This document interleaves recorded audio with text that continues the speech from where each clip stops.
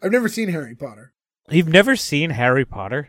No. Wow. Of course they haven't. It's popular, and they don't like popular That's things. true, yeah. It's not Even bad. I I've feel seen like, Harry punk. Potter. in fairness, when did the first Harry Potter movie come out? Like Right around 2002? I went with So Nick. we're like I know that. 16. Like I feel like It technically did not appeal to me as a 16-year-old. Yeah, we were like over that age of like what was we were telling everyone to suck it, and then it was like, oh, I'm a wizard, like yes, I can't do this. I'm sorry. Exorbius Panooftus, like like I don't like that's not. We're already beyond that at that point. Exorbious You're both Padoofkin. 37 and you collect toys still, so don't even act like you're too cool for Harry Potter. And if you want to go to S1E1 Pod on our Instagram, I'll show you Ferg's Haunted Mansion collection. I can show you it's right behind me.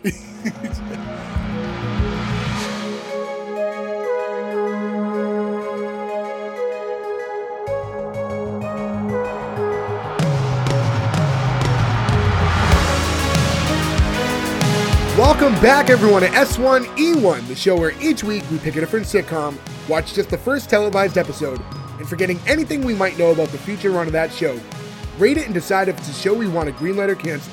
This week we're going to be talking about Full House. Full House went 192 episodes over 8 seasons on ABC. Today we're talking about episode 1, which is called Our Very First Show, originally airing September 22nd, 1987. So to get things started, I'm Jay Gags. With me, as always, the boys, Nick, Joe, Gordo, and Ferg. What's going on, guys? Heyo. Hello. Your baby's a pig. Also, guys, I would like to rename this episode to Razzle Dazzle 23. I think if we're gonna keep with a theme consistent to the Full House episode here. Ba-ba-da-ba-ba-wow. But did nobody pay attention? Jesse comes yes, in and yes, says that she was at yes. Razzle Dazzle Yes. 87 and that it was better than Razzle Dazzle 86. So my assumption would be Razzle. Okay, maybe only I watched the episode. I guess this episode's over. Bye, guys. See you later. Anyways, so Full House, huge show. Kind of crazy we've gone this long, we didn't do it yet, but we have a few big shows kind of lingering on in our back pockets when we need to pull out the big guns. I can't help but assume all of you have watched Full House at some point or another. You never know with Gordo. No, I've seen this show. This was one of my favorites growing up. As a cable boy, this is one of my absolute maybe top 5 sitcoms of all time. I absolutely fucking love this show. That's not to say that the pilot doesn't have things we can talk about or whatever, but as a whole, this is like one of the greatest sitcoms of all time, right? Yeah, so I was looking through it. Rotten Tomatoes only has an audience score, I assume because it's just so old. There was no like critic reviews for it at the time, but 80% from the audience. IMDb 6.8 for the series as a whole, which kind of surprised me. What I find interesting as somebody who's seen this show over and over again is that the earlier seasons get worse reviews. I personally think like the first 3 or 4 seasons, like 87 into early 90s, are like the prime era of this show. By the end, I think it gets a bit much. By the time the end happens, they're suffering from the like, we're all going to Disney, we're all like all the things that happen. Oh, yeah, suffering for going to Disney. Well, that's what shows did, though. Step by step did the Yeah. same thing, right? Where like you start jumping the shark a little bit because you have Those to were start my doing weird favorite things. episodes. When Roseanne went to Disney, made my day. Well, you know what I think is funny? When I look at a show like Full House, and, we grew up with this show, but when we talk about it, like, originally came out in 1987, I'm 1 when this show came out. And you don't realize in the moment that you're watching a lot of this in syndication. Like, you think it was just kind of live. But we really didn't watch a lot of it live. I had the same thought, yeah. This is like a syndication powerhouse. Yeah, I mean, still to this day. Yeah. But like the Olsen twins, right? We know them as babies when we were kids. We're thinking when we're 6, 7 years old that they're little babies. I'm legitimately 2 weeks older than the Olsen twins. Yeah, but did you kill Heath Ledger? I don't think so. So they get a win on you. Only one did. Yeah, that was the thought I had when I was watching it, because I was like, I thought, for some reason, I thought this was like early 90s, like 91, 92. And then I noticed that Michelle was like a baby, obviously. And I'm pretty sure they're like 5 or 6 days older than Six me. days older than you, yeah. Yeah. And so I was like, oh, this must be like late 80s then. Yeah, it's But crazy. it's- Again, it's just, I don't know, for a show like that to have such heavy syndication while it's still running, so reruns are constantly airing while new episodes are still coming out. This is one of those shows like Seinfeld that I remember watching live and new, like on TGIF when it was new, but watching the last episode, like it was a really big deal. Like the last 2-part episode of Full House live was a really big deal for like our generation. Yeah. I'll never forget, too, this is the first show I ever remember seeing a crossover, and I know there was millions before that, but the episode where Urkel just shows up randomly, and I was like, oh my god! It's like another... Yeah. Well, they did a lot of that. Yeah. So I know we've all seen it, obviously, but when's the last time you guys have like seen it before watching it for the podcast? Does Fuller God. House count? No, Years ago. A couple years ago. because I wonder how well it aged. Because I'm having an issue now with. I wanted to go back and just like bedtime watch Boy Meets World, and we can't get through an episode. Like it's so cringy bad. Oh, I Like, can. I and- thought Boy Meets World holds up pretty I don't know still if it like was just Boy Meets World. the season we picked, but it's just like unbearable. Like Corey's just such a little bitch. It's just like really tough to watch. Well, here's the difference, I think, Nick, is, and why this one I think holds up better is this is a TV show about people from the age of 0 to the age of 40. So you have a lot to, Yeah, so like if you think the kid stuff doesn't really work, you can, like, as you age into it, right? Like when you're in high school, the high school stuff makes sense. When you're in your 30s, the 30s stuff makes sense. Whereas, like, you don't get a lot of parent stuff, like, storyline-wise, or Mr. Feeney stuff, storyline-wise. That's a good in point, Boy Meets World. because on this show here, there's storylines for every character. There are whole episodes dedicated to Joey and Uncle Jesse and yeah. things that the plot point is, they're the A story. And even the grandparents. Yeah, A Boy Meets World, it's Corey. It's Corey's show and then all the people surrounding him. Not that they don't have their own storylines, but he's always going to be the number one. Yeah, I was going to say that the with this show, if you didn't like the little kid stuff, they could always pivot to the adult, so they could pivot to something else to keep you interested. Both of these shows do that thing, though, where they have to shoehorn, like, the serious moment in. Yeah, but it kind of became their thing. That was their, like, Yeah, I think they Full House probably created that. pioneered it. Yeah, they really Yeah. pioneered this. The music cue.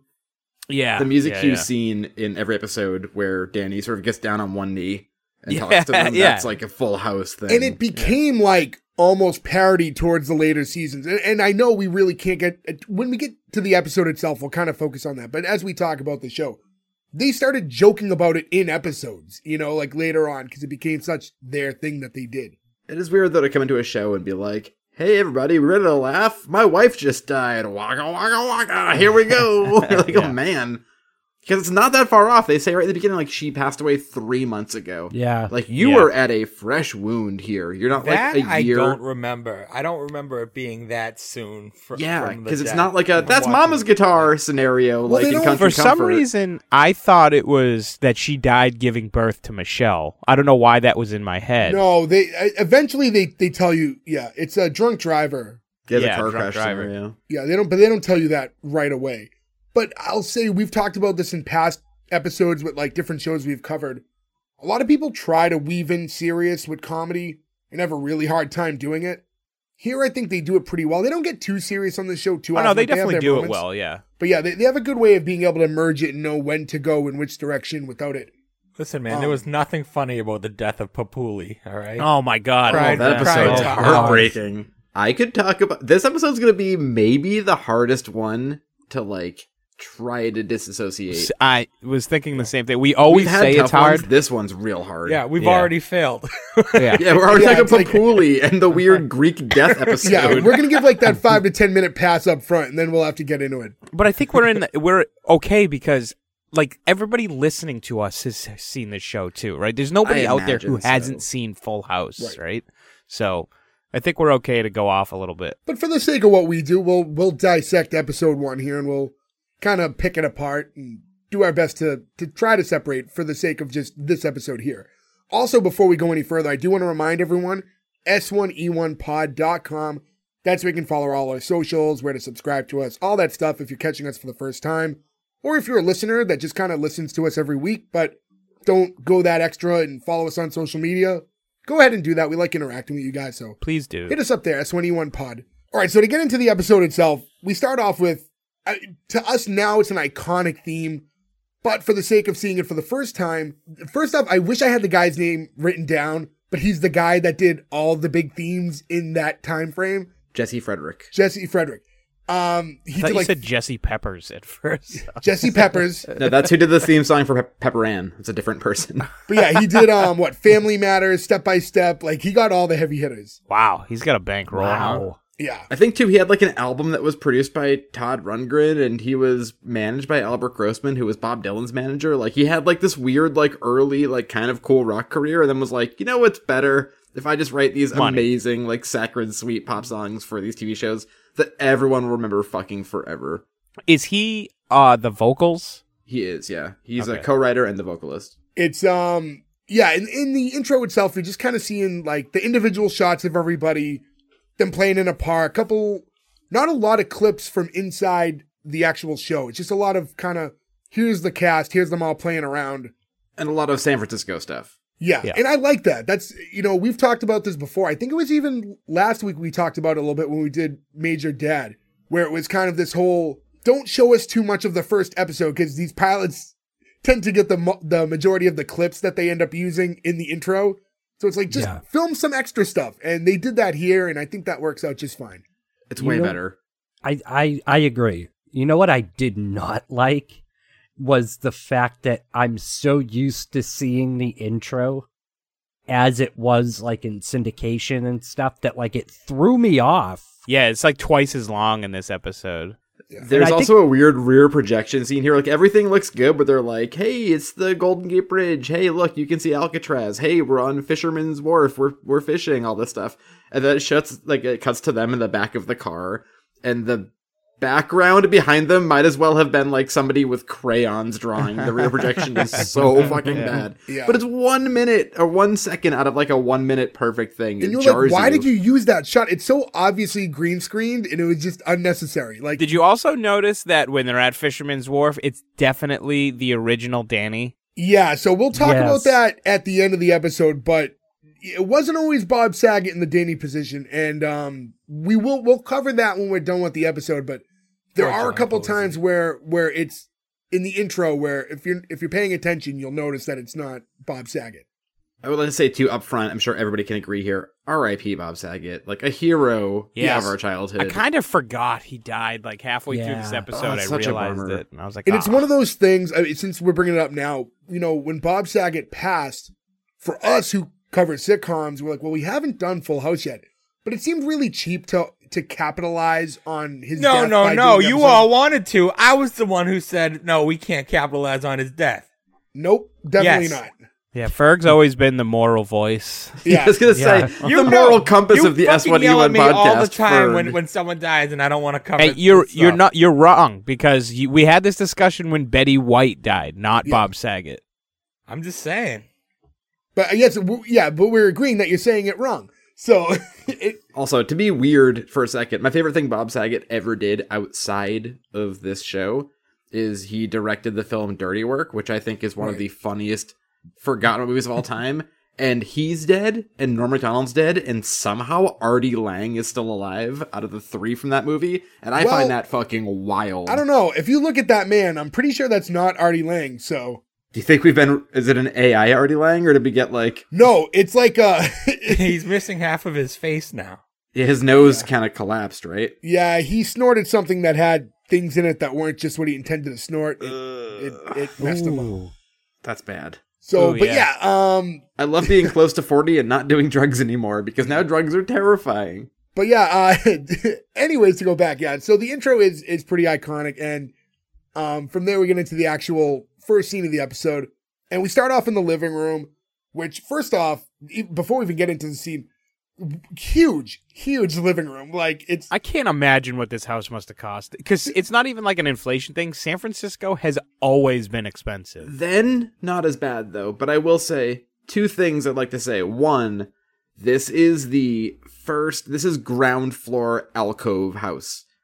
I've mentioned this on a lot of shows we've covered where like, I think even Step by Step has one where it's like, Reba for sure has one where you're like, why do these houses, I've never been in a house that has an alcove somebody could live in it. if you've been listening to us for a while, you'll low key know that Joe, for some reason, likes saying the word alcove. Like there's something about it. I've got alcove dar. Yeah. I can see them coming You know what was through. funny was in this episode they specifically call out the alcove, which I'm sure really tickled you.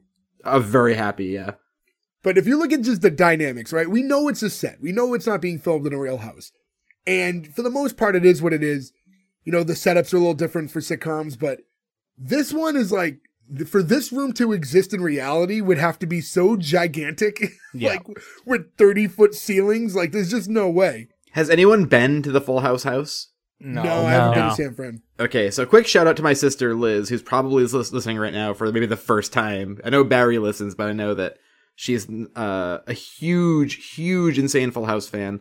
We were in San Francisco. We went to the house and got our picture taken in front of it, which I'll try to get a copy of so we can post it. People park, and you just like, it's like the Dealey Plaza where JFK got shot. Where, like, people just wait, you take your picture, and you move on. And these poor people live in this house. This has to happen to all the time. So they had to put a gate up. So, like, it almost doesn't even look like the house. They repainted it, first of all, and they put a gate up. So you kind of don't realize it's the house until you do.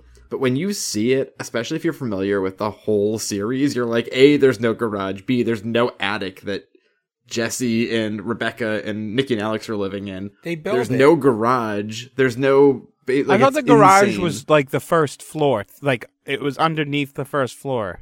I'm pretty sure you can see it in the intro, too. Like, you walk That's- up a set of stairs to get to the front door, but below it is the garage. That is very popular in San Francisco, and I know people who have houses like that, but the one in the actual Full House house does not have that because there's no garage. Here's the thing, right? If you're the family that bought that house, you know what you're getting into. Yeah.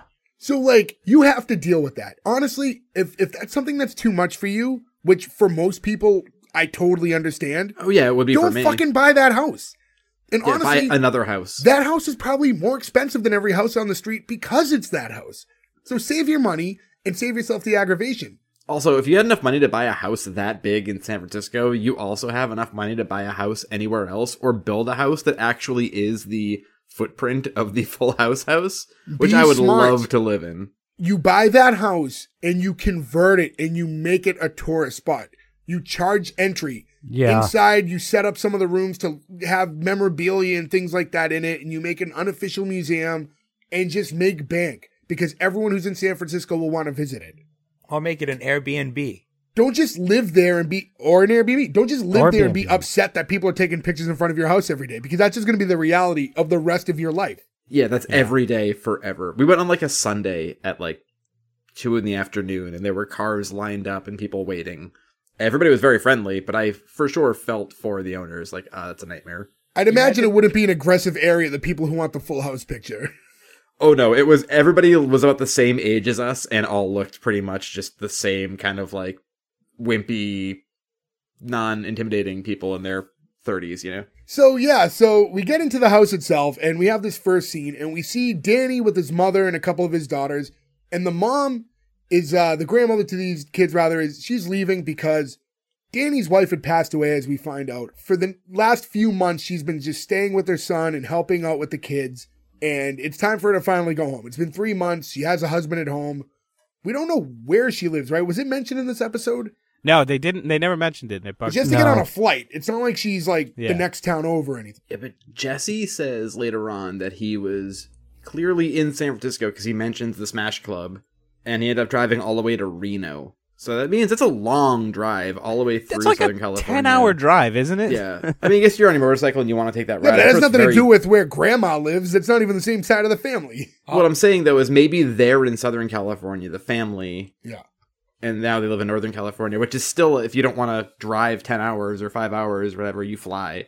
Because I think you do, like, there's like every hour commuter flights between LA. Oh, it's actually only a 3.5-hour drive. Oh, interesting. I was going to say, how come the grandfather isn't there, too? Because you'd think that he would come to help out. Maybe he was In my working. mind, he came every once in a while, but he still has a job and stuff, so he can't just, like, take 3 months off. Yeah, he can't Well, he just definitely disappear. came once. That's where Danny came from. Right. So, so mom leaves, and there's only about a 2-second pause where Danny's alone with the kids, but he's trying to, cheer them up. They're upset. Well, first off, mom's died, right? And the only thing that's kind of taken their mind off that is that they've had the joy of having grandma home. And now that she's leaving, he's like, hey guys, like, it's going to be fun. Like, let's see some smiles here. And, he's kind of setting up the scene for us, as he's talking to the kids, and he's like, hey, your Uncle Jesse's moving in, my best friend Joey's moving in, and, now we're going to have all these roommates. No sooner than that, we meet Jesse for the first time. Glorious mullet and all. Yes, it's John Stamos, who plays Uncle Jesse, shows up, and he's got his bike helmet and a guitar in hand, and he's definitely the cool uncle. I love that he's like, I'm a huge rocker. I play drums in the Beach Boys. Like, wait a minute, those two things don't necessarily... I love the Beach Boys, but... Well, that's not how he presents himself right now. No, he comes in with like an Ibanez guitar, his leather jacket on, a motorcycle helmet. He looks so fucking cool. I have to think kids, that part he's of my the childhood... coolest guy. Yeah, Also, he's the coolest guy in the world when we're kids. So, well, first of all, I saw the Beach Boys with John Stamos on drums when I was like 2. I kind of actually remembered the stage. I was older than that thing. I was like 4. But John Stamos was 23 in this episode. That's crazy. We talk all the time about how they always look older than they actually are, especially back then. I would not have guessed 23 though. That's fucking crazy. I mean, that also means John Stamos is in his 60s and he looks light years better than any one of the 5 of us. he's got that Greek blood, man. They look good until they die. He's always looked great, and this is fresh off Papuli of one of the... Season 1, he's not Greek yet. Yeah, he's Cochran in season 1. He becomes Katsopoulos later. Jesse Cochran in season 1. Which I don't know. I mean, I didn't look that up, but that's a weird pivot. Like, they go from him being Jesse Cochran, who's the dad and part of the heir of a exterminator fortune, to immediately being like, you're David Katsopoulos, and we're bringing all the Greek actors from Greece over here. Like, that's a weird pivot. It's fine. It's just strange. Well, his name was actually supposed to be Adam, too. It wasn't even supposed to be Jesse, but John Stamos didn't like it. And then they switched it to pay an homage to his Greek heritage that he actually Well, do you know has. where Jesse came from? Jesse is the name of, like, Elvis's brother who had passed away. Oh, okay. Yeah, like he's the Jesse, the Elvis and Johnny Cash sort of like, I've been halved, like dead brothers to them that they have to bring up. Walk hard. But yeah, the kids are really excited to see their uncle, and right away you're getting because he's like the cool guy, and Stephanie wants to, play ballet with him, and you're getting that kind of him trying to, I don't know, like he's still having a hard time breaking out of his shell, right? He's one of those guys who's trying to protect his image even when he's still home with his family, right? He's the cool uncle. I don't do ballet. Now, Jay, also to Nick's as the point- cool uncle, do you ever play ballerina with your niece? I've never been asked to play ballerina, but I mean, I'll play along with just about anything else. We've definitely done beauty shop with Barbies and like puppy cleaning and all these things that she wants to play. Did you try to play it cool at least, like Uncle Jesse? No, I'm not, I'm only cool in her eyes. So, I mean, it doesn't really, I have no image to project. Jay walks down holding a guitar he can't play for no reason, just throws it on the couch. There is that thing too, is when he first walks in, you mentioned, him, riding his bike in from Reno and all this stuff and be at the Smash Club. And he's getting like, I don't know why he's getting to a detailed story, how he met some girl the night before and was like, gonna like fuck her all night. It's like, because he's 23. Because Yeah. that's an I'm 23 story. True. It's also an I'm 37 story, because if you have a story like that, it's like so wildly shouldn't happen. I guess you tell it too. But there's like a moment between your early 20s and your late 30s where like you don't say that stuff, but in those moments you do. Speak for yourself. Where were these stories when he was dating Aunt Becky and I wanted to hear it? well, now you have to hide those stories because now you're in a new relationship and your past didn't happen anymore. That's true. And then Aunt Becky screwed some child out of her rowing championship scholarship or whatever, and now she's in jail. No, I think she's out now. Yeah, I don't think she's in jail. No, anymore. they went for a very small time. They were the luckiest people ever to be like, I don't want to go to prison, I'm famous. And there was like, COVID happened, and they were like, you can go home now. Like, we're not putting non-real criminals aren't going to stay in jail. They during weren't COVID. going to go anyways. I don't think she had a long sentence anyway. No. Regardless. It was like 3 months. Yeah. There's also a matter, I mean, like, listen, she's not even in this episode, so we can't get into it too much anyways, but it's one of those things, like, isn't jail supposed to be for, like, real crime? Like, you killed someone? If you just do fraud, like, you should just have to pay fines. Like, let's not I waste agree. prison space. I disagree. That incentivizes committing fraud. No, No. because she defrauded other rich people. that is why. She got in trouble for No, being it was a good scholarship parent, thing. all right? It I'm wasn't going to defrauding say those that. people. All right, you do whatever it takes for your kid, and that's what she did. I stand by 100% though. If there was a different scenario in this world where she actually married John Stamos and they walked up to that jury and said, "We're sorry," huh? They would have been like, "Case dismissed. Well, you guys can walk away." If that judge sentenced them to that, the world would have went after that poor judge. Yeah. That judge would have been like, "How rude." And everyone would be like, "Oh, okay, judge. Everything's fine." When you look at her also, she also has hardly aged in the last 30 years. God, looks great. Looks great still, yeah. Yeah, it looks When you great. put the two of them next to each other, it's like, I'm sorry, like, how did only I get older? Like, since when was I older than the two of them? Yeah, I was 2 when this episode came out, and I look like human garbage now. How do you both look so wonderful? When all that stuff did come up with her and, like, the college fraud stuff, her daughter is a clone of her, by the way. Like, spitting image. It's crazy. That's Jay's low-key way of saying that her teenage daughter is hot, but not saying that her teenage daughter That's is not what hot. that means. You can look like a parent without making it sexual, you pervert. Yeah, but it's different if your parent is Abe Vigoda. You're talking about how hot somebody is, and then their child looks just like them. In fairness, Joe, we've been very clear about your preferences. So if you had used that comparison, that would be you saying that's a hot kid. Yeah, any woman who looks like Abe Vigoda, slide into these DMs. So anyways, to move on with the scene, Joe, this is when your favorite character of the show comes in. We meet Joey Gladstone, and he's holding a pile of laundry that's completely covering him. Loose laundry. It's not in a bag or anything. And he just drops it on the floor so he can do his with his fake trumpet. Well, no, he hugs Danny. Danny grabs the laundry, and then he drops Oh, it is 'cause he Danny the one finds who out dropped it's it? dirty. Oh, I thought he just Yeah. dropped it. Yeah. That's not Because the this is Danny before I we know. get the whole Danny's a clean freak thing. We're establishing characters, you know, just like we said, like Jesse's character, and they really embrace the Greek thing more with time. One thing to point out here, though, that I wanted to say that I noticed watching this again this time was that this is very much a product of its times. It's 1987. We are in the middle of the comedy boom of the 80s and the huge rock and roll boom of the 80s, and it, like, never kind of clicked to me that the two archetypes of the two... That's why they're doing it. Yeah, the two uncles... I'll call Joey an uncle. He's a comedian and he's a rocker, and they're in California. Like, it's so... I never picked up on that before. Now I'm like, oh, this is such perfect idea for the time.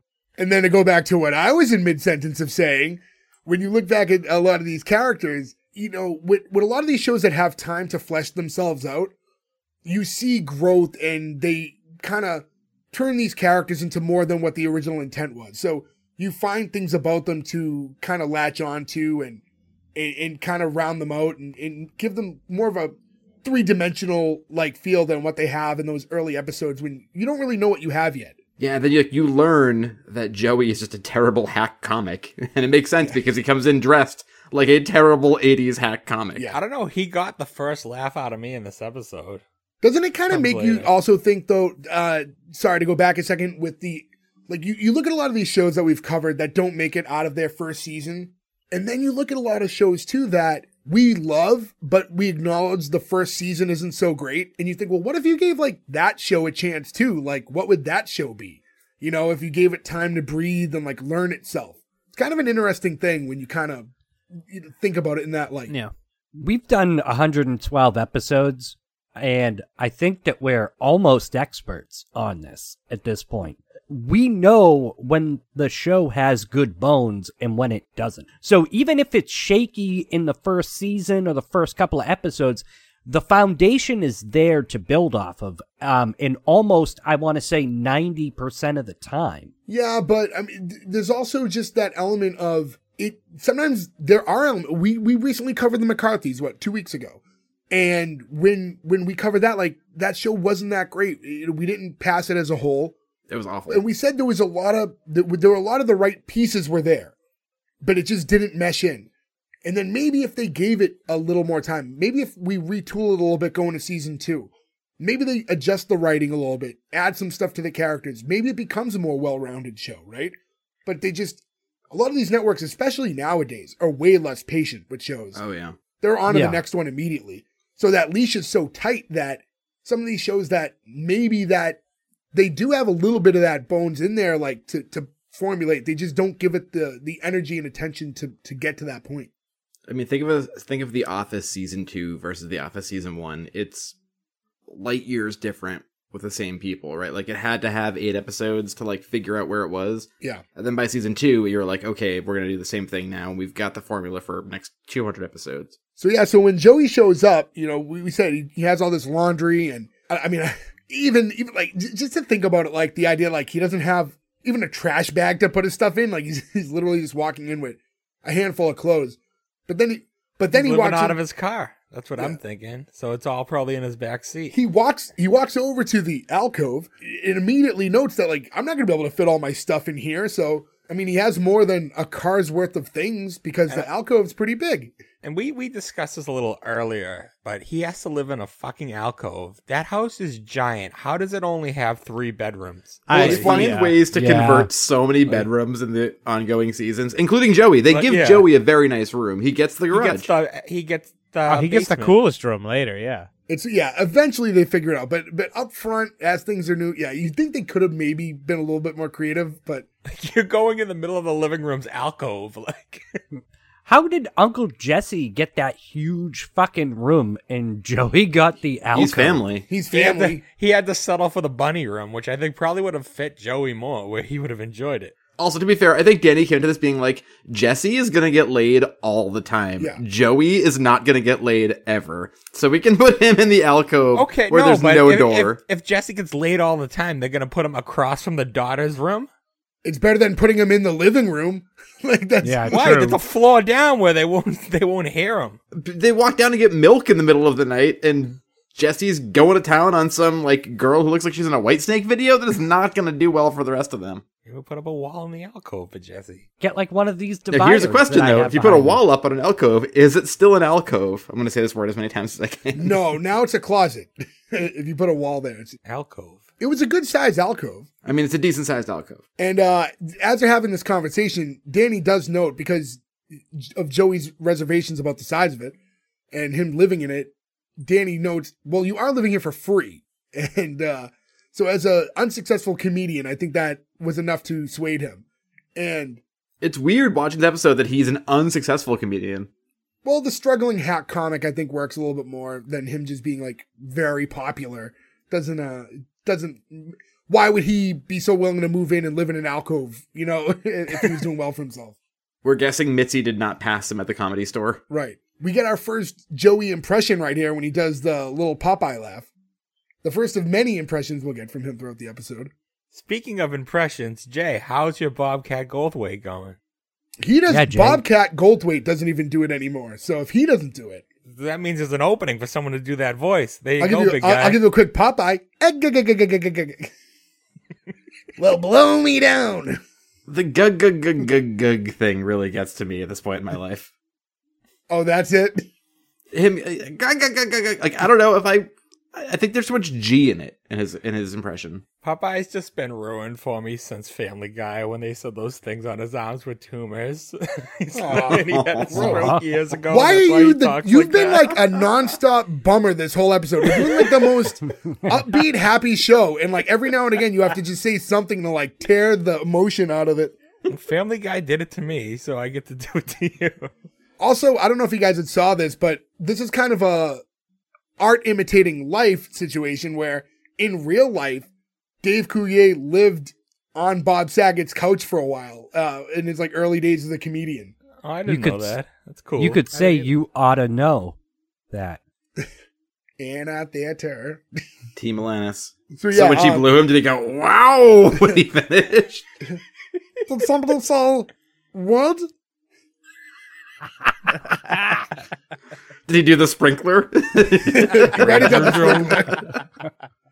So, anyway, it was brought up earlier. So the next scene we get into Jesse's new room, and he can't help but notice all the pink bunnies along the wall, which becomes like a staple thing. They you know, in future episodes. Not to get ahead, but it's Michelle. It's not. I'm sorry, it's not Michelle's. It was Stephanie's room. Stephanie's now moving in with DJ. There's 3 daughters. I don't even think we've laid that out. I think we're assuming that everyone knows everything, which I'm assuming 99% of you who are listening to this episode knows the basic foundation of Full House. But for argument's sake, the middle daughter Stephanie is moving in with her big sister to open up a room for Jesse to live in.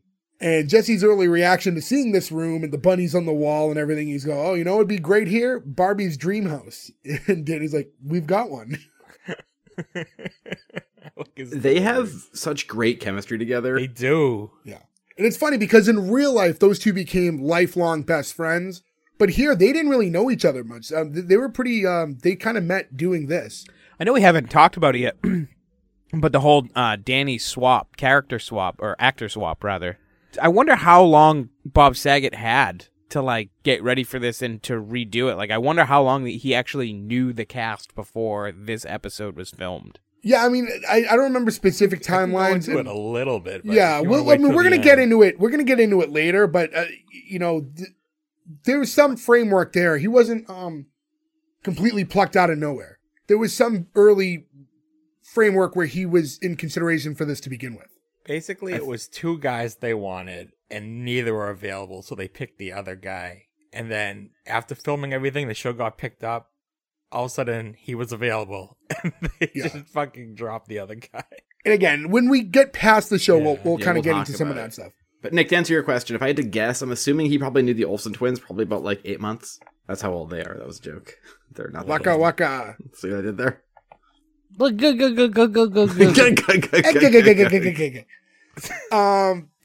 Yeah. God, my comedy set's going down just like Dave Coulier's does to a crowd every night.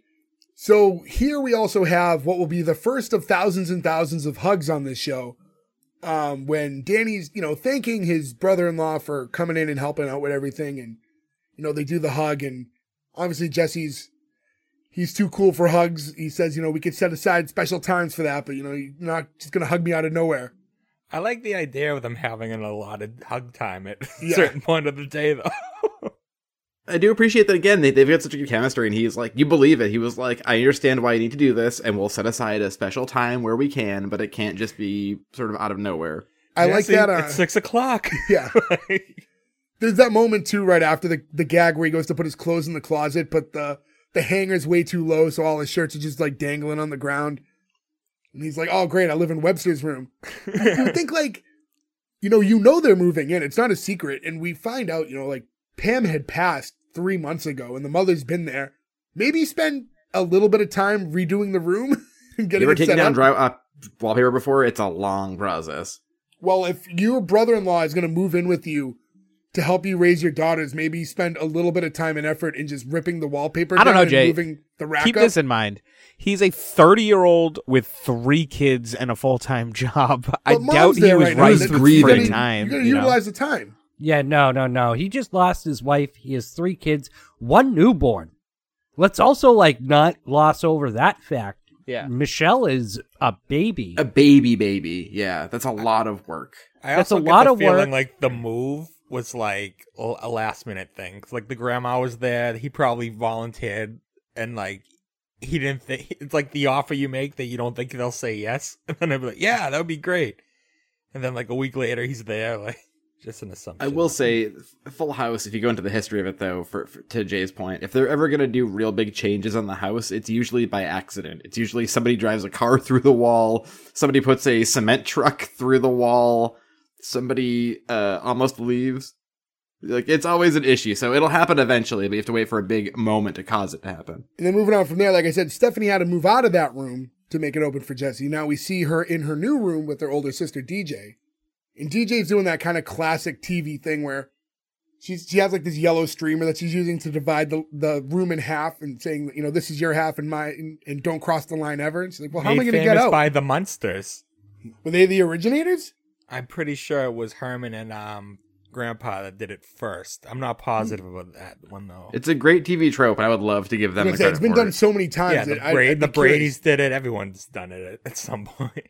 This is also, too, where you get more of the hey, we're in San Francisco stuff too, because DJ has a Giants pennant and an Alcatraz pennant. Yeah.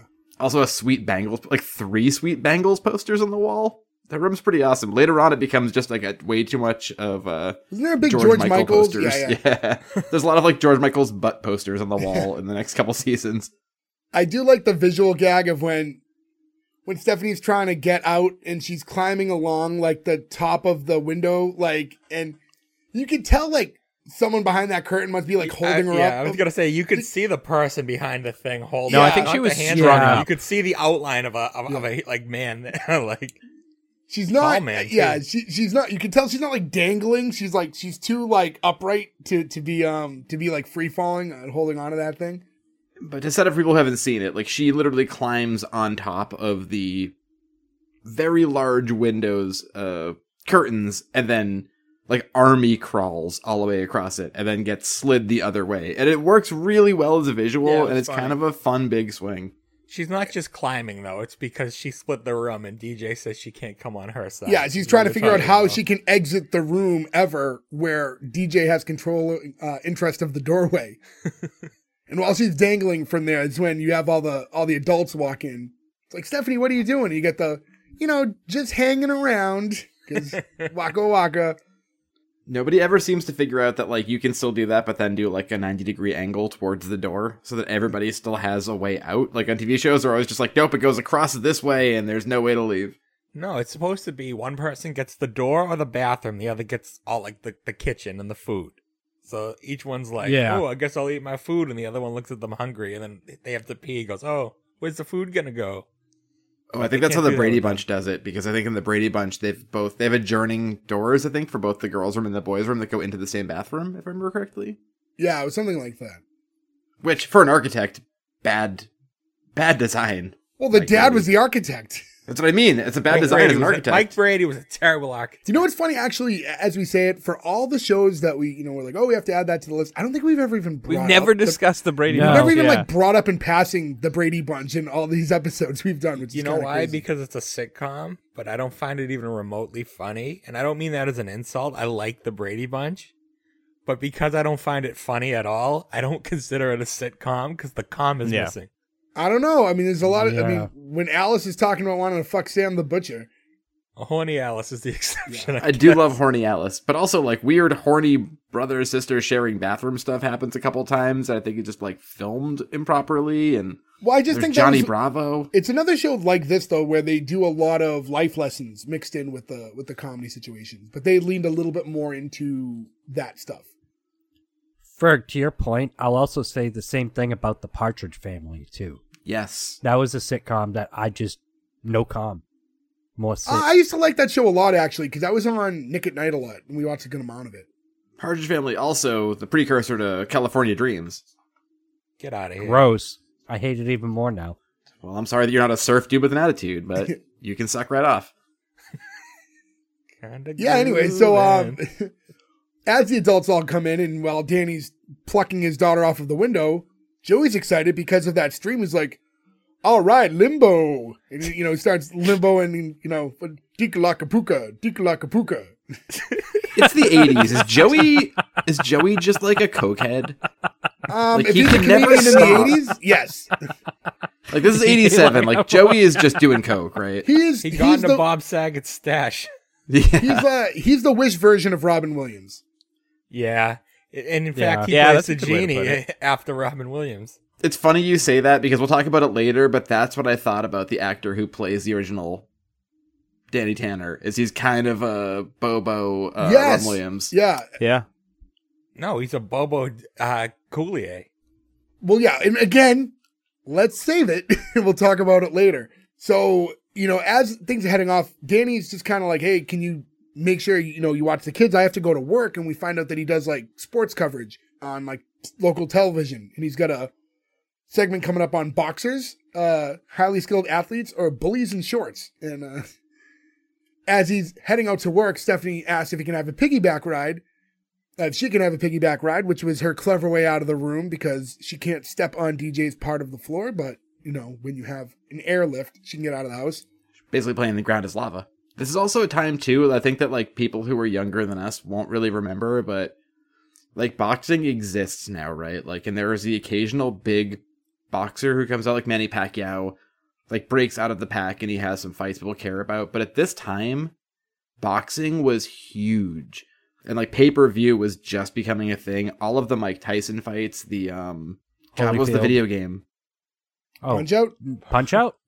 Yeah, Mike Tyson's Punch Out was like a huge thing, and then God, who got his ear bit by Tyson? He's another huge Holyfield. Holyfield. Yeah, Evander Holyfield. Like these are like huge people, and these fights were huge deals. Say Holyfield? How did you You get say it a wrong batter? after 3 of us said it to you? You heard it 3 times. I go back and at check the once tapes on and that one. still Evander got it wrong. Holyfield also had a great video game. I think a Sega game. He had a Sega game. I had that one, yeah. Yeah, it was a good one. But like boxing was huge then in a way that it is not now. So him doing an expose on boxing is like a ratings grabber sort of thing, which just feels weird because it's sort of like MMA just sort of beat everything and threw it out nowadays, you know? Well, late 80s, early 90s boxing, like that heyday of the HBO boxing that's when like heavyweights ruled the world in boxing, and it was just big dudes beating the shit out of each other. It and was knocking just each other Tyson. Tyson Big did it. dudes. No, with there was a lot of, attitude. there was a lot of big boxers at that time. Tyson was definitely an anomaly in that, he was a Name level somebody above from that everyone era who didn't fight Tyson. they all fought Tyson, but they were That's all what the I top mean. guys. He's the one who made everybody have a name. It was just Tyson he's that the really GOAT. made That's that. like saying name someone that didn't fight Rocky in the Rocky movies, though. They all fought each other, so they'd all fight Tyson. Yeah, anyone who was a top ranked guy has to fight Tyson as the champion. Like, there's a reason they fought him. But they also threw a bunch of tomato cans at him and were like, we'll give you $1 million. You just get punched in the face When and you go have, down in like, the first top round. tier boxers like Peter McNeely and stuff who were fighting Mike Tyson. I mean, he's not famous just because he fought Mike Tyson. Everyone knew who Peter McNeely was. I mean, the Well, first that all you pay-per-view I had ever was bought George was Foreman. Cigar's Uniform versus Mike Tyson live on pay-per-view. I and it hate, was by a the way, wild that fight. none of you caught that. None of you caught the Peter McNeely thing. This upsets me so What? much. I'm like infuriated that I can't even fucking.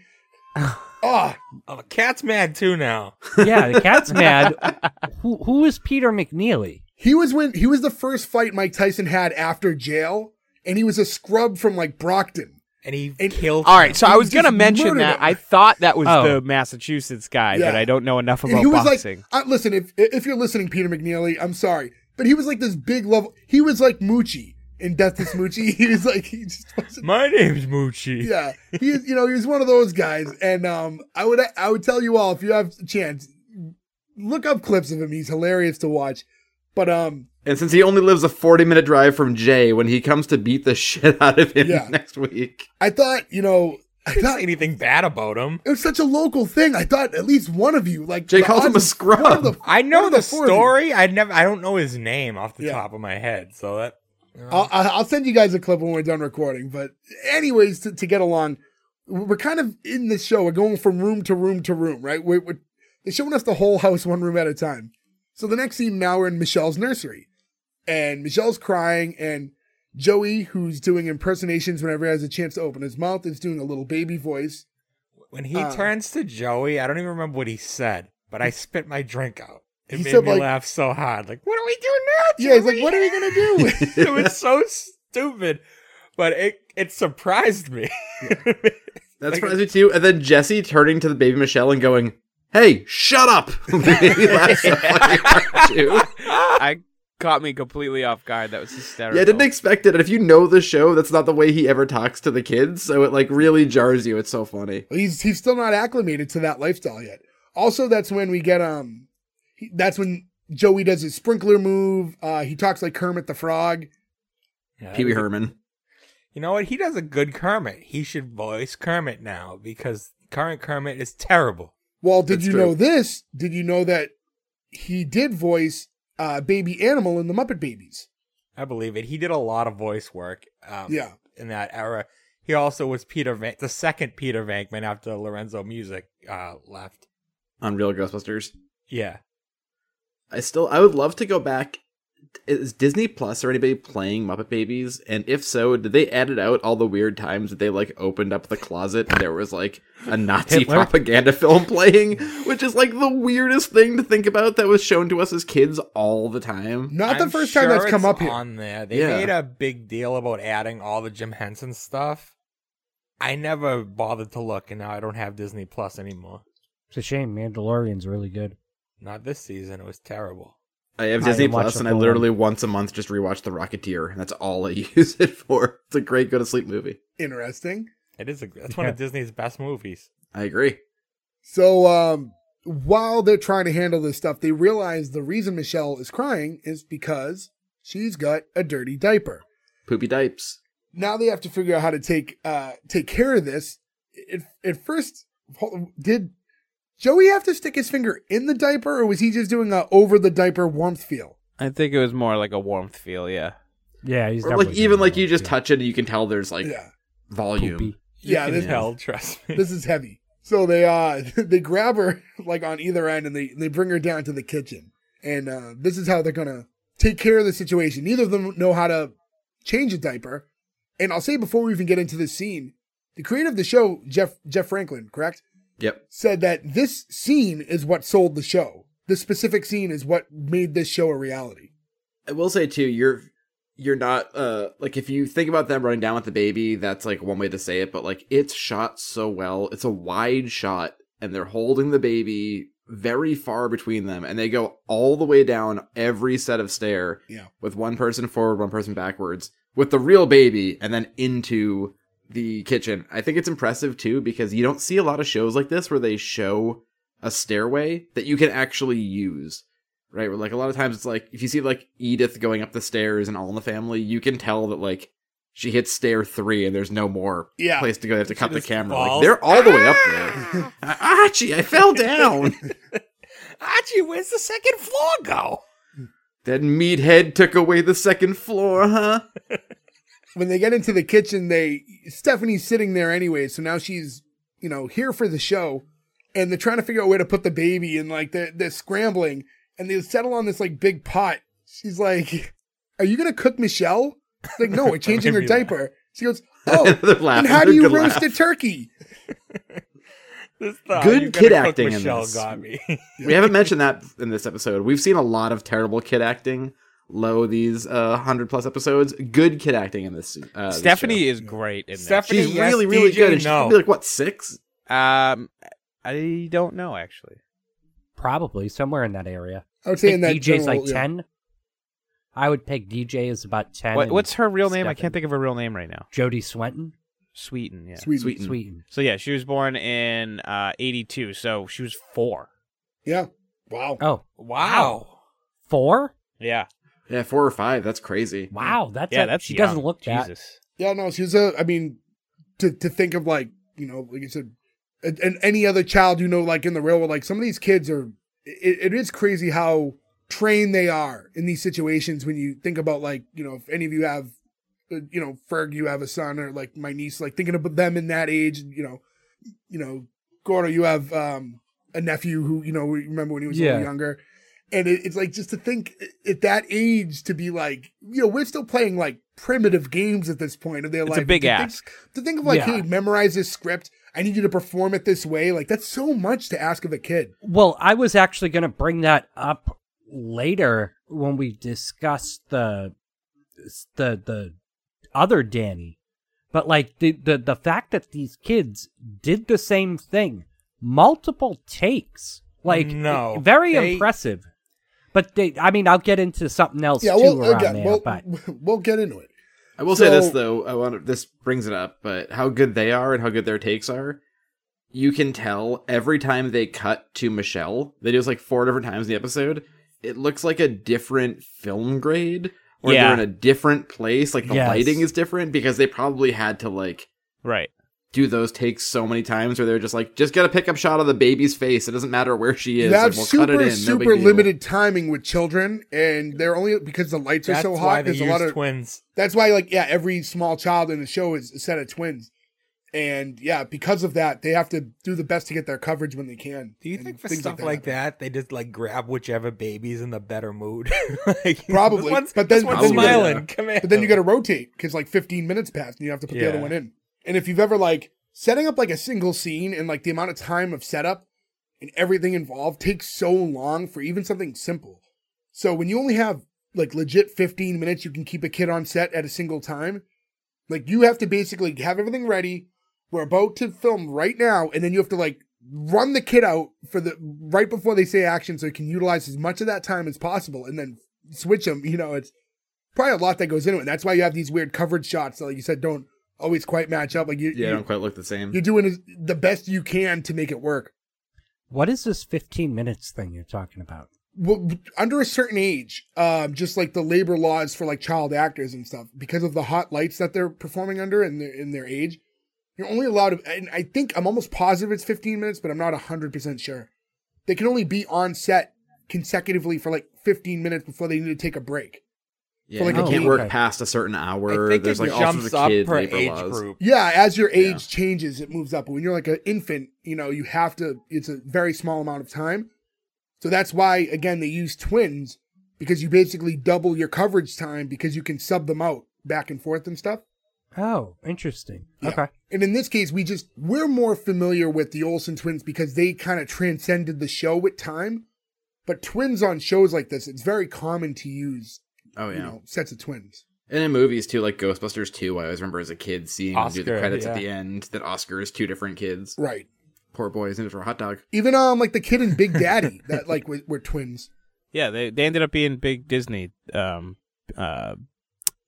Dylan and Cole Sprouse, I think, is their names. I forget. One still like does stuff like that. The others, like a director and stuff, like artsy shit though. Like I was watching something about them the other day, but we're not talking about them. So Yeah. So yeah, and to not, blow past the scene, there's a lot of really good physical comedy that's going on with this changing of the diaper scene where they're like holding her up and just splashing water and stuff. I'm actually, not to be weird, I'm kind of surprised that like they allowed you to see like full The baby butt. Yeah. Yeah. I show feel butts like, back then. I was going to say, but right now I don't think they would do that. Yeah, like because if you think of when Disney Plus came out, they had that scene in Splash where Daryl Hannah walks to the beach and for a second you see like a little bit of her butt. At a They Disney edited Plus, it out. yeah, well, they lengthened her hair so it would cover her butt, which is wild, right? Like, it's not a sexual scene of any way. So, the idea that, like, we just saw baby butt on a TV show is Yeah. It's kind of crazy now. I kind of wonder now, though, I wonder if the version we watched was different. I don't know if we all watched it in the same place. But I wonder if in, like, syndication, if they still would run it that way. Yeah, I don't know. I mean, I don't have kids personally. But, like, I feel like every one of us had pictures of us naked. Oh, as yeah. kids. A ton of them. Yeah. You know, like, it was just a thing you did. And I think Yeah. that's, like, a very not thing you do anymore. Yeah, especially now that you share kind of all your stuff on the internet. You wouldn't Right. just want to just Yeah. post that, you know what I mean? It's just... Or, like, I've definitely seen people who, like, friends of ours who have kids who've, like, posted stuff and they have to, like, do, like, a Put a little smiley emoji, face yeah, over, exactly. over the little baby winky. You just put that eggplant emoji right there. You gotta go there. And then, anyways, to go back there, so now they got to find a diaper, and they don't know where the diapers are, and they're looking everywhere, and then they just grab a roll of paper towels because, hey, they're super absorbent. This whole scene is so great. Like, you can Yeah. take this one scene. I would love to take this scene and go back in time to every show that we've all given the consecutive fail to. And be like, watch this first. Like, this is how a sitcom works. It's so fucking perfect. It's timed well. It's funny. They use everything around them, and they bring in characters from the outside to, like, put a button on a joke. Like, Stephanie is perfect at the end of it. Well, yeah, because it's setting up, you have two guys that are both coming in from completely different walks of life that now have to Young bachelors. help raise these kids. And the first time Danny leaves them alone with the kid, like, why would either of them know how to change a diaper? You know what I mean? It's not just something that instinctively It's you're going to not be like, oh, rocket okay. science either, though. I understand, but, Sure, you know. but the first it's time you still do it, new. I've never done it. I imagine the first time you do it's a bit daunting. You don't Yeah, know you're to gonna wipe. splash- You don't know to wipe an ass and then put a new diaper on. By the time I learned how to wipe mine, I was out of diapers. So, you know. But you wipe? No, I Yeah. stand in front of the kitchen sink and I just use I was the gonna little say, water I just thing. usually Yeah. And then I spray wrap the myself hose in, and yeah. then put my I ass wrap in front of a myself in fan. paper towels and then, yeah, we call it a day. You know what was neat though? They did the paper towel thing with this, like when they were spinning around, and then Yeah. all of a sudden it morphed into an actual diaper, but they had to make it look like it was still paper towels. I was also thrown off too. They pull a bag out that I was like, is that a giant Ziploc bag? But then it's got like rope pulls in it. There's like a produce Yeah, bag. it's or like something? when you go to like a wedding and they have like the little net gift bag things with stuff in them, but it was like a Yeah. giant version of that. Maybe it was from their wedding. Maybe it's like to roast vegetables in. Oh no, that's exactly what it is. That's Was a, it? Yeah, that's exactly I was what taking it a is. shot Yeah. in the dark. yeah. That works. I believe it. But yeah, no, again, like I said, to start off, apparently this was the scene that like sold the show. So And you can see why. It sets everything up. You learn why they're in the situation they're in. The button at the end, of course, was Stephanie points to the big thing of diapers that are literally right next to her. And she's like, why didn't you use these diapers they all right here? should have seen. Yeah, they were in plain view, but that's part of it. They're like in a panic, so they're not thinking clearly. I do like the very of its time joke, too, that when Joey doesn't know what to do with the used diaper, he puts it into a Tupperware and burps it. And he's like, good thinking, Joey, keep it fresh. Which is like such an of-the-time thing, great, but so fucking funny. And then in the next scene, we're cutting to like later on in the day, and we see like the living room, and it's an absolute mess. And Joey and Jesse are both exhausted from a day of watching children. And that's when Danny comes back home and sees the mess and asks why there's, dirty baby clothes everywhere. And, basically the answer is, she just drools or dribbles or spits up every time they, put something on her, which is true with kids. Like, you go through a few outfits in a day when they're that young. You might not throw the clothes all over the floor, but apparently that's how things go in this house. Probably just put it next to all of Joey's clothes. Yeah, and that's when you get that line from Jesse. Joe, you brought it up earlier, your baby's a pig, which got like a really good audience pop. It's a great combination of having these people now be in charge. I mean, that's why the movie Three Men and a Little Baby did so well. And subsequently why Three Men and a Little Girl did not do so well. This is such a great premise. Did well because people thought there was a ghost in it, and it wasn't. No, that's not why it did well. Like they didn't go to see the movie. I just wanted to bring up the ghost. All right. Okay. Anything with the goot does well. Yeah. Like Police Academy 1 or Police Academy 2, starring Bobcat Goldthwait. I'm not starring, but he's in. I would say he's the main starring in 2 through 4. That doesn't make you. The villain's never the star. Anyways, also, I was at Walmart the other day. We were just walking down the aisles, and I came to an end cap, and it was like 100 years of Warner Brothers, and it was like, "Do you want to buy all 7 Police Academy movies and for like $7.99?"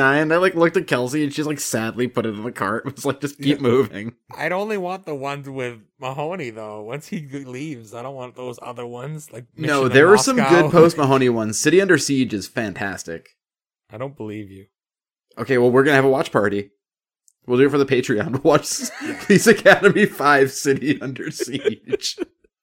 Anyways, the doorbell rings, and this is where Jesse opens the door and we meet Vanessa, who, this is the girl, Joe, you're referencing to have that White Snake girl look? Yeah, she's got like 80s Sunset Strip sort of. I mean, we get it in like vibe. Saved by the Bell, Baywatch. It's like the most generic look of that era. But it like was a very popular look of the era. That was like just, the rock yeah, and roll but like girl. I don't know.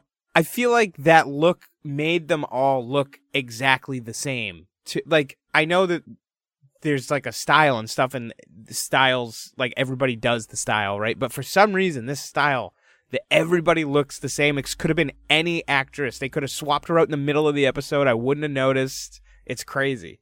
Nick, I'm 1,000% with you, and you know why I agree with you so much? Because when I looked up her IMDb to see what else she had done, I saw that she was in a lot of shows, including 3 episodes of the TV show Hunter, which is like a cop show from the 80s I love. I remember that, yeah. Yeah, and she plays 3 different characters, right? So that's how interchangeable that look was, that a show that only did 5 seasons, you can have a character actor come on 3 different times as 3 different characters and not be like, wait, wasn't that the girl from 2 episodes ago? Such a cookie Are we cutter. to believe like she's like a singer or something though? Because I Jesse she was a stripper.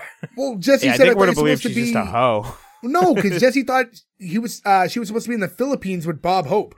Not to be a stripper. Like, they don't send you on USO tours to fucking strip it with Bob Hope around. No, but I think they would send, like, dancers. I'm assuming she was a Vegas showgirl dancer. She's a showgirl, because they say something about her putting her feathers back on. Yeah, so I'm assuming she does, like, the can-can and, like, the background of, like, a, like a Siegfried and Roy or Wayne Newton or something. Like, a 80s, like, dance show. Right. Or she could be an escort. She's not. or we just explained, an escort. But I don't think Bob exactly why she wouldn't be an escort. Like, they're not going to send you to the Philippines to be a hooker. Actually, that's exactly what rich people do. They pay for people. No. Rich people go to the Philippines to get sex workers there. Yeah, you don't bring one. You don't bring your own. It's not like you pack your toiletries and your hooker. you go with the locals. So Vanessa's asking Jesse, like, "Hey, is that offer to crash with you whenever open?" Because I guess the airport was fogged in and they couldn't take off. And he's like, yeah, absolutely. And pretty excited because he knows, to quote, last week we made your dad, he might be getting some boom boom. Although I don't. The boom boom room is going to be an odd place, though, with all those pink bunnies. Stephanie cuts in, 'cause like, Uncle Jesse, ready for more ballerina? And he's like, trying to shoo her off because he's now preoccupied with someone else. She's a little girl, so she's like, okay, it's later, and keeps on with him. He's like, well, hey, why don't you go upstairs and play ballerina with your big sister? And she's like, I can't, she moved out. And it's like, wait, what? She moved out? And now everyone's like going like crazy because they realize that DJ's nowhere to be found. They're running around trying to figure it out, like divide and conquer situation. And Danny's freaking out because they lost his daughter. And then I believe the line is, I left work, I came back, and you lost 33.3 of my children. Yes, 33% of my children. Also, like, I don't believe this. They go upstairs to DJ and Steph's room, and it's completely cleared out. And they didn't see any of that. I thought about that because I get how busy they are, but not busy enough to miss her moving all of her stuff through the house. Like, every single thing she owns, not gonna happen. But we do find out because during all this commotion and like, Danny's delegating where everyone needs to go, Stephanie's like, and I'll go get DJ. And then Danny's like, Stephanie, sweetheart, do you know where DJ is? And it's like, uh-huh. It's like, why didn't you say something sooner? And much like with the diapers, nobody asked me. I don't know if they were going to try to make that like her catchphrase or anything, but they did go with that joke twice in the episode. I remember with Stephanie, they threw everything at the wall for her with the catchphrases throughout that show. Until one click. How rude. Yeah, how rude took off, and that's a much better one. Oh, 100%. And yeah, to go back to what you guys were saying with that empty room, the amount of like labor hours that would take an adult to clean that amount of room. I know, like, yeah. With all that stuff, Up every and down poster, 2 sets every of little stairs, thing. yeah. Yeah, to go down 2 flights of stairs. Like, we're talking hours and hours of work. And for a little girl to quietly do it, like, while everyone's in the living room, it's completely like 10-year-old. Right. But now we go to the garage and we see that DJ's on the phone with her friend Kimmy. A working phone in the garage. Yeah, she set the phone up. Luckily, she knew where the phone jack was in the area. There's a jack in the garage somehow. Yeah. Also, I don't know if you guys noticed this. So there's a bunch of stuff in there because it's her stuff or whatever. But there is a giant, like 6 foot tall Santa Claus blow mold face that is fucking terrifying. That is just like front and center in this whole scene. Right? Like, why would you put that up there? Well, it's the garage. It's for storage until Christmas time. Yeah, it's not supposed to be. They just place it so weirdly. You got to show off that it's storage.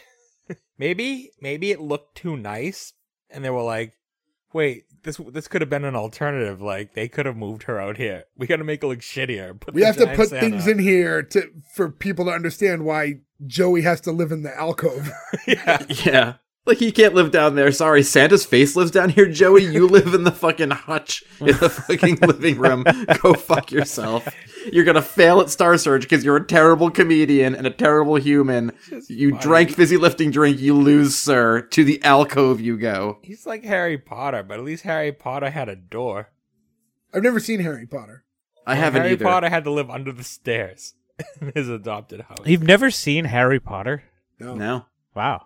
Of course they haven't. It's popular, and they don't like popular things. That's true, yeah. It's not Even that. I've I feel seen like Harry Potter. in fair, no, It's not that. I've not to seen get on plenty too of much of a popular pivot, things. but in fairness, when did the first Harry Potter movie come out? Like Right around 2002? I went with So Nick. we're like I know that. 16. Like I feel like It technically did not appeal to me as a 16-year-old. Yeah, we were like over that age of like we were telling everyone to suck it and do all that and because Stone Cold said so. And then it was like, oh, I'm a wizard, like yes, I can't do this. I'm sorry. Exorbius Panooftus, like I don't like that's not. We're already beyond that at that point. Exorbius. You're both 37 and you collect toys still, so don't even act like you're too cool for Harry Potter. And if you want to go to S1E1 Pod on our Instagram, I'll show you Ferg's Haunted Mansion collection. I can show you it's right behind me. Although I will say, I think of the "you're a lizard, Harry," like maybe twice a week. I don't know why. Yeah, no, those toys are all of the things I liked when I was a child. Once I was into like my later teens, I wasn't collecting like new childish things that I'd be into. I don't collect toys. I do declare. Yeah. So yeah, I know, like anything like that I would collect now is from when I was at a younger age that I had sentimental value to, but like to be, once I was at that age, I just wasn't, I wasn't into that. Like there's no, nothing hooked me to it. Well, the first like I'm book not came going out through in Target being like, I need to get a 1997, and the Bluey movie toy came or out. something. It's not something you're doing. So yeah, anyways, to go back to this, DJ's on the phone and, you know, her dad's trying to talk to her and she's like, I can't right now. I'm on the phone with Kimmy. Hang on. And she's like, you know, Kimmy called me from her phone that she has in her own room, you know, and she has 3 sisters. Lies. Lies. She has one brother.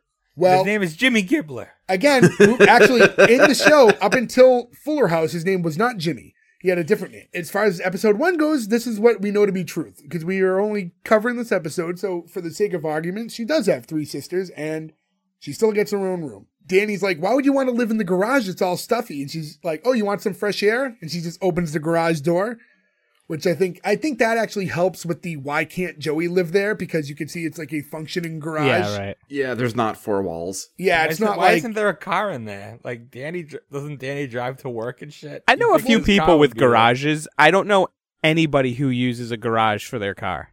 a lot of people. Yeah, do. we don't use it for ours. If you lived on that giant hill like them, though, you'd think you would because you don't want to park on that hill. Yeah, you get serious e-brake going on there. Joe, if I remember correctly, so Joe, growing up, your father had his own garage door business. That's correct. I've put up literally hundreds of garage doors in my life. And didn't you guys not have a garage door?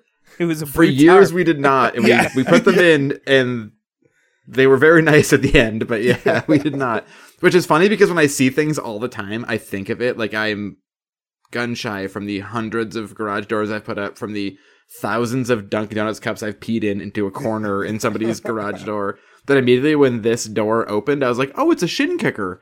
Because that's like the industry slang for that type of garage door that like opens out instead of up and over. I like the idea of you leaving a Dunkin' Donuts cup of piss in there, like you're the wet bandits, like that's your No, calling no, card. no, no, no. The move is you bring it outside with you, and then you try to cough, and then you like spill it out into the We've discussed this before. yeah And I neighbor's forget yard, on and you what throw it in the back episode. of the truck. You're gross. You're stuck. Okay, like not all garages have see what he windows does or with his doors to get out of. Sometimes you wall yourself in, like you completely fucked walled up. in, where there's no way out. And you gotta pee. You're gonna pee somewhere. So, anyways, Danny's trying to try to, I don't know, show a little bit more sternness towards her and say like, hey, come on, like enough's enough. Like you're going to move up. She's like, oh no, thank you.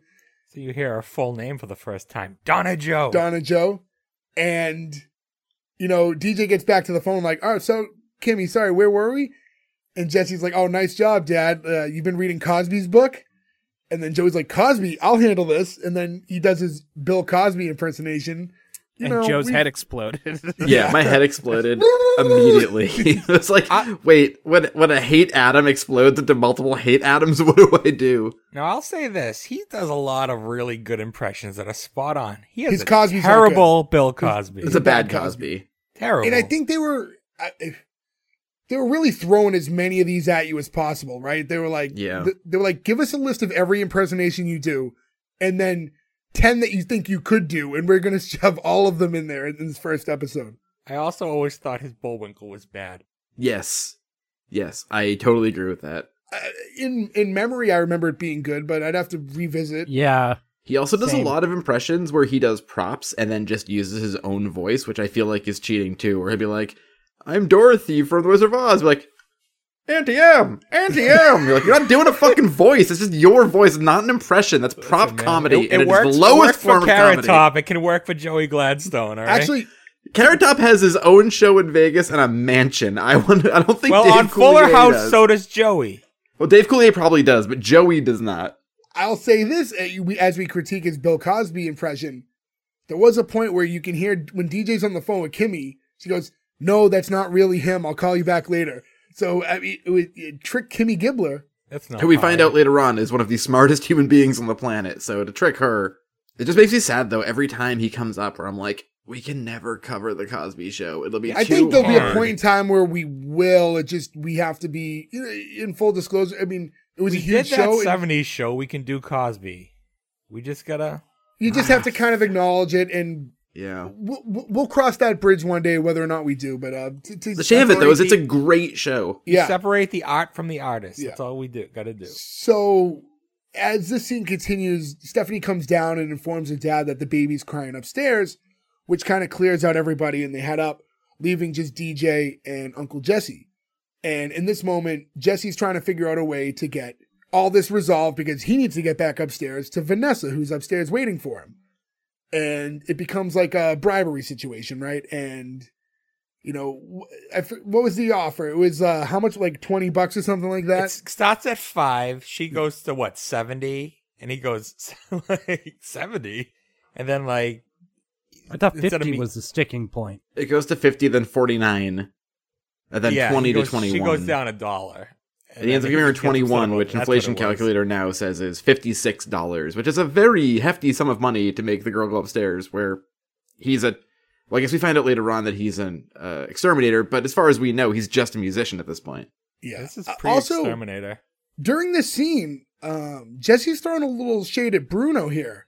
He's like, hey, listen, I understand you want your own room, but, you know, the world's not a perfect place. Look, Bruce Willis has a record deal.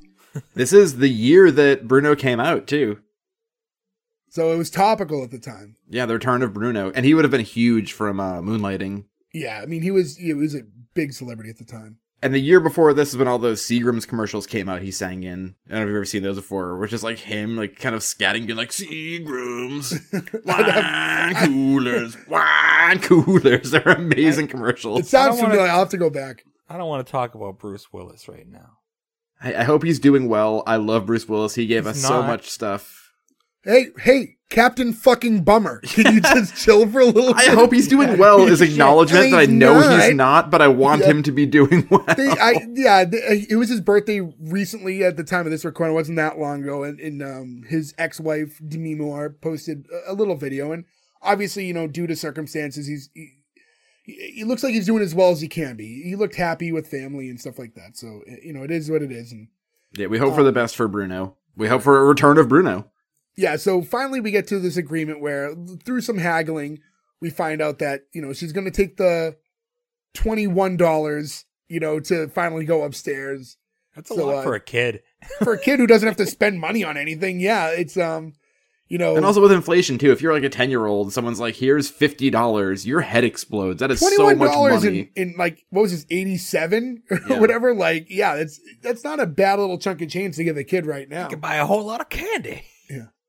So many Bengals records. Or posters. That's where she bought all the George Michael posters. Yeah. So the deal gets made, and now, you know, Jesse can run back up to get to Vanessa. But as he does run up, we find out that it's too late, and Vanessa's she's gone. Because Danny thought that it might be a little inappropriate if she stayed in the same room as Jesse and asked her to sleep on the couch.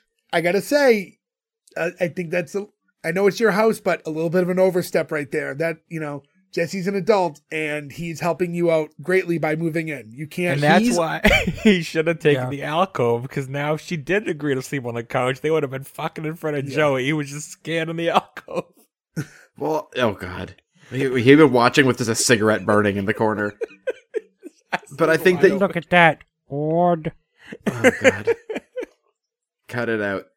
I imagine, though, but he should have said that to Jesse. He should have taken Jesse's side and been like, hey, I don't feel comfortable with her sleeping here. It's your first night. The kids are here. There's a problem. She should sleep on the couch, or you should sleep on the couch and she can sleep in your bed. But he shouldn't be saying that to some woman he doesn't know who's there, right? He should have, like, the situation should have been handled to Jesse, not to Vanessa. So does this mean he can, like, never bang?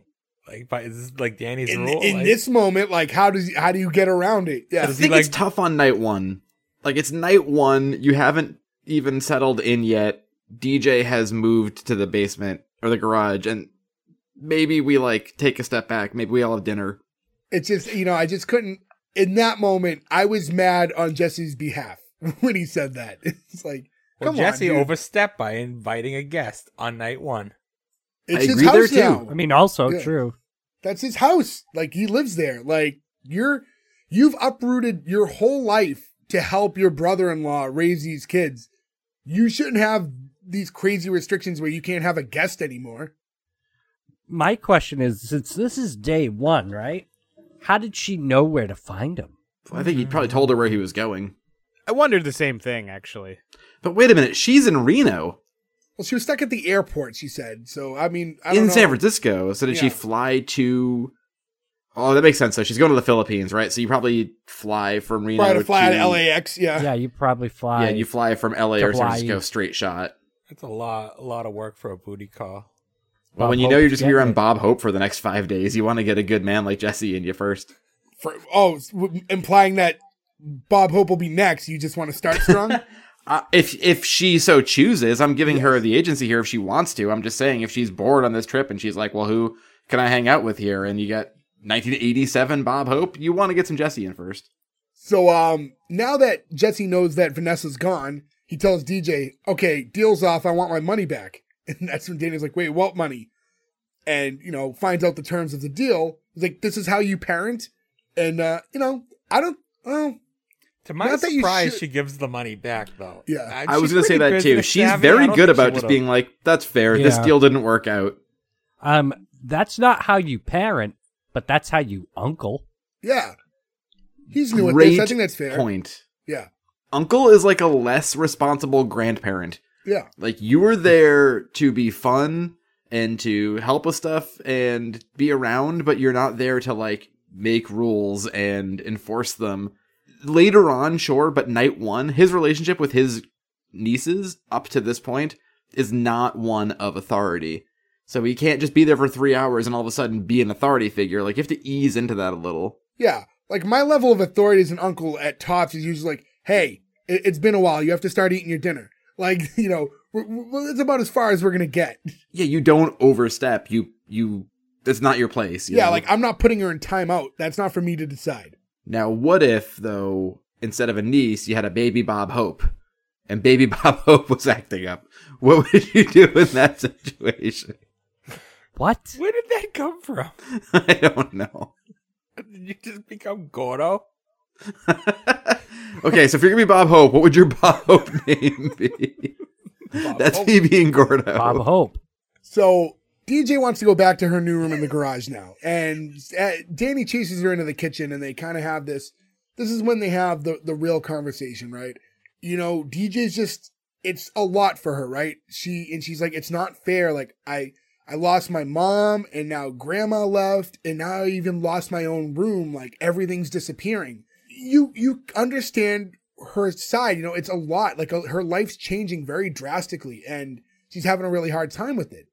And Danny's just doing his best to, say, hey, listen, I know how you feel and I understand how much you miss your mother because like I miss her too. And, you still got me. And his delivery there was like perfect. I wrote it down. I was like, this is like Yeah.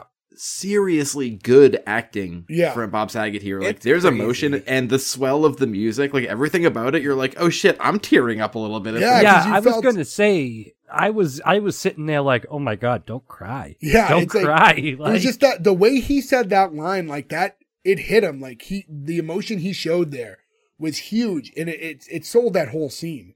And it's because of stuff like that. It's why you get surprised when you hear his actual comedy. Yeah, because he's such right. a wholesome dad on this Yeah. show. And that's where most of the world was introduced to Bob Saget. Oh, yeah. Was Full House. Stephanie chimes in and reminds her, you got me too. And Danny continues on with like, and you have Michelle and you have Uncle Jesse and Joey. And it's like, we're a family and like, we have to stick together. And he's like, you and I, we go back a long time, 10 years and 10 of the happiest years of his life.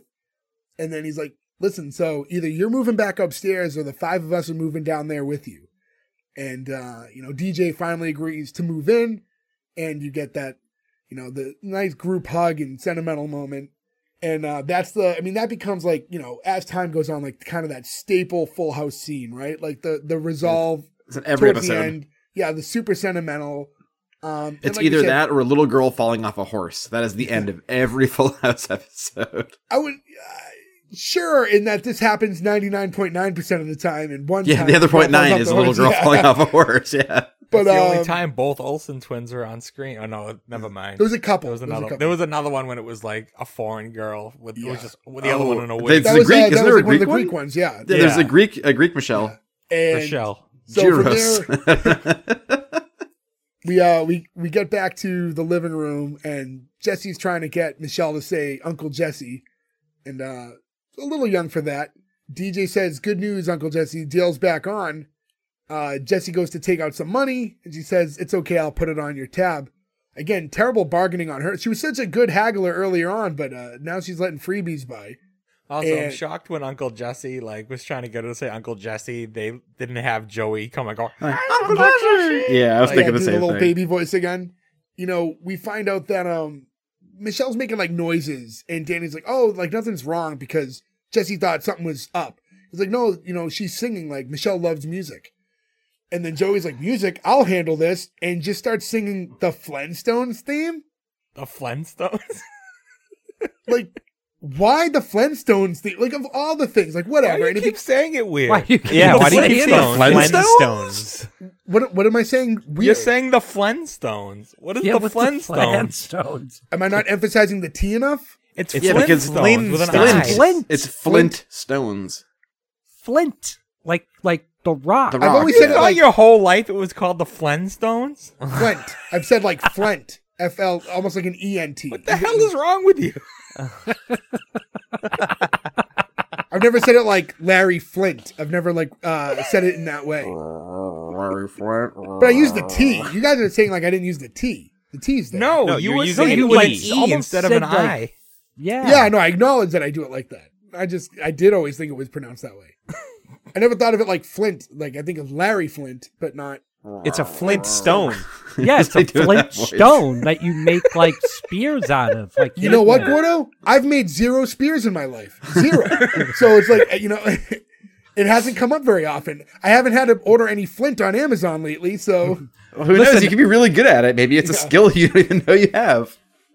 Listen, I've gone down the YouTube rabbit hole. Yeah, Flint is used mainly for like lighters and stuff. Now, yes.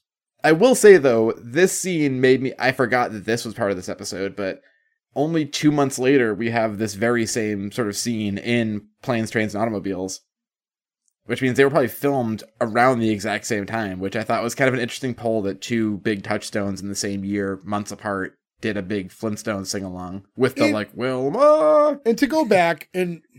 All right, I'll concede. We'll say it whatever weird way you guys all want to say it. So the Flintstones theme. But why it just seems so random. Like it just, I don't understand why that's the song. Whatever, you needed something that the kids and the adults can kind of all sing along to, but My assumption is too that this is ABC. They must have owned the rights for they it. had as some well. rights to use the song. So But like you sing a song you have, I'll say this: it's a good thing I enjoyed the rest of this show because this part made me really angry. this was a little, I don't know, this was for a show that's notoriously known for being a little corny. This was a little much for me. Yeah. Yeah, this is a little over the top. And I'll say an episode that I thought was overall pretty funny. I hate when shows end on a note I don't love, but that's it. That was it. That was how that episode ended. Ended it with a big stinky fart. Big stinky Yeah. fart. It's not the best way to end it for sure. I mean, there's other scenes. I mean, like, you could even just turned and been like, can I have that $21 back, Uncle Jesse? Whackity schmackity doo. Right? You've been like, that's a good way to end the episode. What? It's the WB. Like, isn't that a better ending than them singing the Flintstones? Can we end our shows that way now?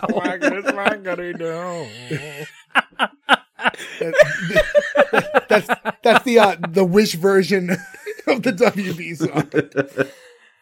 Well, it's probably Yeah, not top hat. copyrighted, so we have to. So that was the whole episode, and like we've been saying throughout the episode, there was an unaired pilot, and I think this was one of those things that no one was aware of until the DVDs came out, and I think they added Yes. it to the DVD. It was on there as the bonus unaired pilot. Yeah, and this I was will say, too, one of the greatest DVD packagings of all time, if you bought the full series, it was a big house, right? it was the house. Yeah, which was impossible to store, but really cool looking. It's like when all the Simpsons would come out, where the cases would have like an embossed character's cover on them. Yeah. I had a roommate who like collected all of them. I was buying them, and then one season they like randomly did like Homer's head, and they didn't fit anymore, and I was like, why'd you do that in like season 8? Like you just ruined it for everybody. Yeah, they all just were awkward on the shelf. Like you didn't like line up like you'd want to spine something out. But yeah, so for this pilot, we all kind of gave it a look over, So what they did was, this is shot for shot the same exact episode we just covered, only a different person is playing Danny Tanner. So it was really interesting. John Posey is his name. John Posey was the original Danny Tanner that filmed the pilot. And then at some time, they retooled it and they put Bob Saget in his place. Like Ferg alluded to earlier, was kind of one of the guys that they had in mind for the spot originally. When he became available, they reshot that pilot with him in place. If you go back and watch they didn't tell him, by the way. Posey? So what happened was, the story is so sad. They discover this guy in like a comedy club. They fly. They like his jokes and stuff. They fly him out to L.A. They say they're gonna he's gonna be on this sitcom. They're gonna strap rockets to his feet, like to the moon, all this stuff. He goes back home, agrees to do it, shoots the pilot, goes home again, moves all of his stuff into his truck. He's driving to L.A. to live there to be on this new show.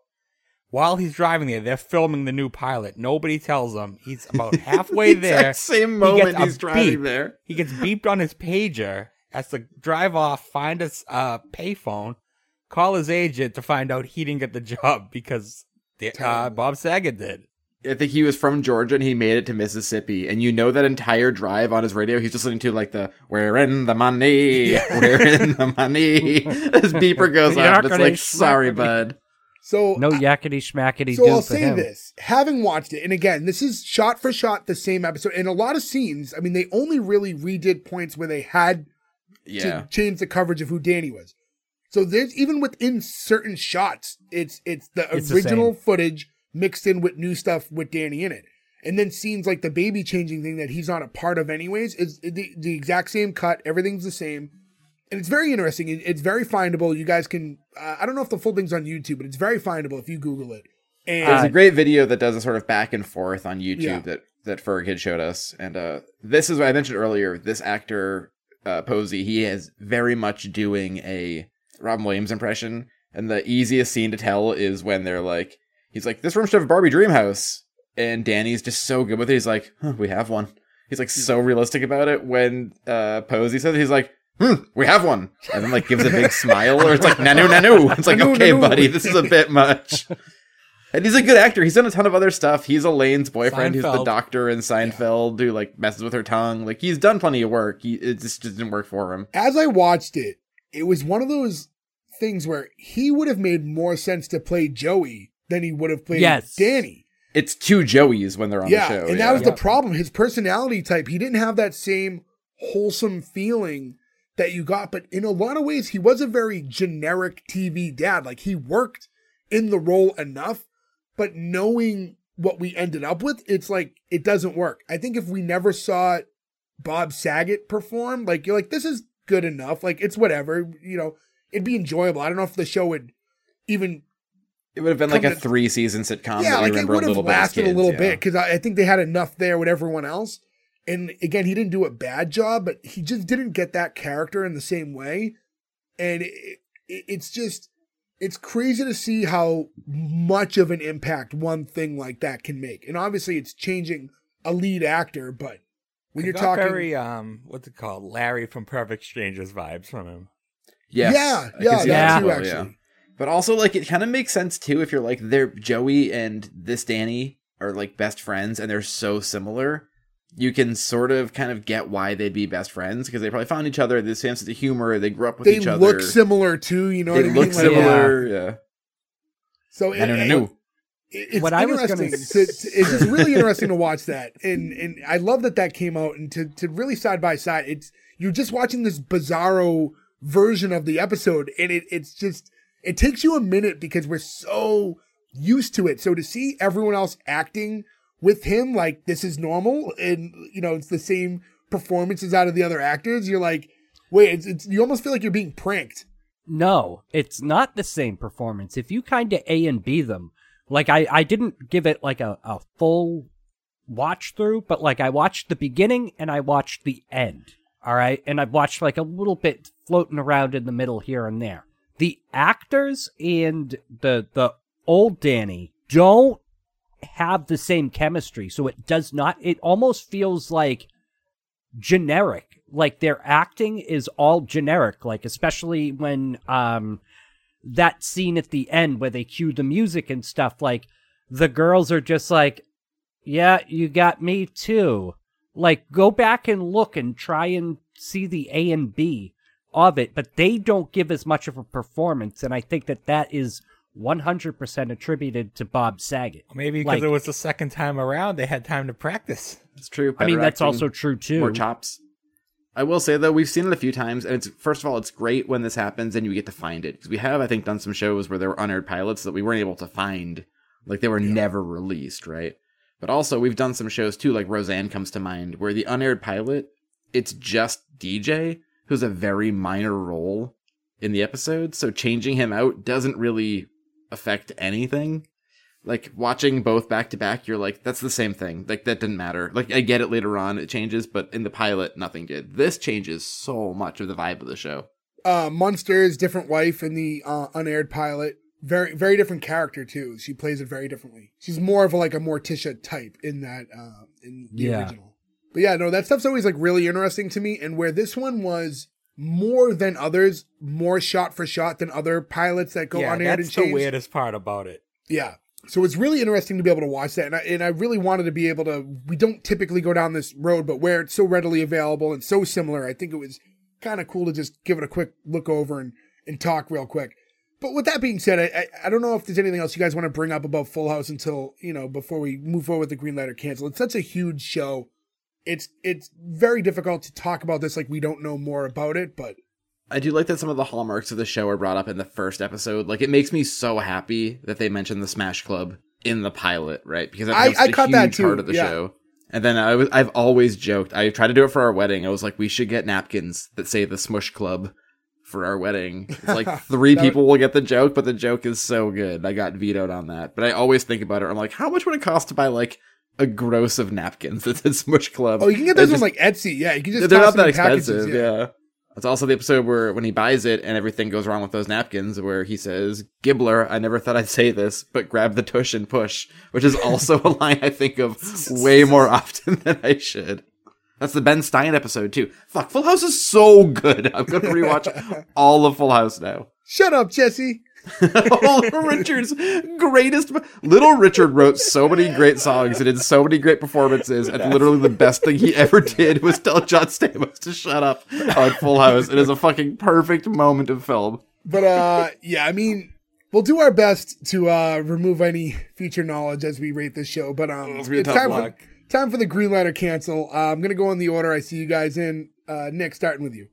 Yeah, as we discussed, it's pretty tough to separate what you already know about this show, but it's still a green light for me.